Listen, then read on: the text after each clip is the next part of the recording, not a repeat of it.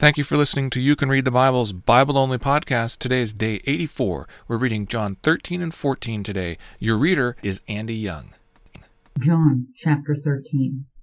Now before the feast of the Passover, when Jesus knew that his hour had come to depart out of this world to the Father, having loved his own who were in the world, he loved them to the end. During supper, when the devil had already put it into the heart of Judas Iscariot, Simon's son, to betray him, Jesus, knowing that the Father had given all things into his hands, and that he had come from God and was going back to God, rose from supper. He laid aside his outer garments, and taking a towel, tied it around his waist. Then he poured water into a basin, and he began to wash the disciples' feet and to wipe them with the towel that was wrapped around him. He came to Simon Peter, who said to him, "Lord, do you wash my feet?" Jesus answered him, "What I am doing you do not understand now, but afterward you will understand." Peter said to him, "You shall never wash my feet." Jesus answered him, "If I do not wash you, you have no share with me." Simon Peter said to him, "Lord, not my feet only, but also my hands and my head." Jesus said to him, "The one who has bathed does not need to wash except for his feet, but he is completely clean. And you are clean, but not every one of you." For he knew who was to betray him. That was why he said, "Not all of you are clean." When he had washed their feet and put on his outer garments and resumed his place, he said to them, "Do you understand what I have done to you? You call me teacher and Lord, and you are right, for so I am. If then your Lord and teacher have washed your feet, you also ought to wash one another's feet.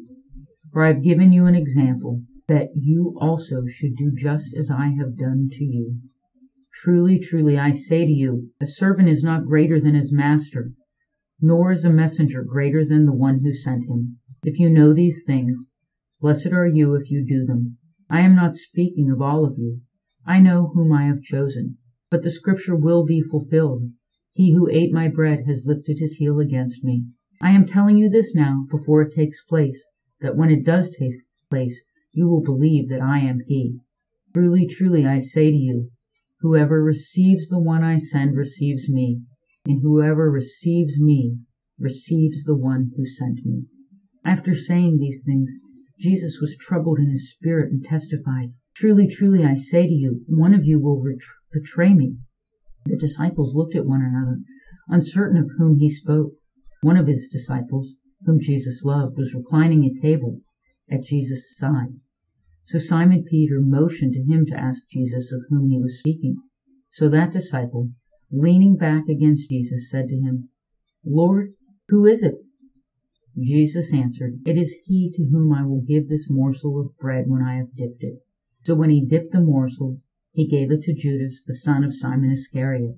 Then after he had taken the morsel, Satan entered into him. Jesus said to him, "What you are going to do, do quickly." Now no one at the table knew why he said this to him. Some thought because Judas had the money bag, Jesus was telling him, "Buy what we need for the feast," or that he should give something to the poor. So after receiving the morsel of bread, he immediately went out. And it was night. When he had gone out, Jesus said, "Now is the Son of Man glorified, and God is glorified in him. If God is glorified in him, God will also glorify him in himself, and glorify him at once. Little children, yet a little while I am with you. You will seek me, and just as I said to the Jews, so now I also say to you, where I am going you cannot come. A new commandment I give to you, that you love one another. Just as I have loved you, you also are to love one another. By this all people will know that you are my disciples, if you have love for one another." Simon Peter said to him, "Lord, where are you going?" Jesus answered him, "Where I am going, you cannot follow me now, but you will follow afterward." Peter said to him, "Why can I not follow you now? I will lay down my life for you." Jesus answered, "Will you lay down your life for me? Truly, truly, I say to you, the rooster will not crow till you have denied me 3 times. John chapter 14. Let not your hearts be troubled.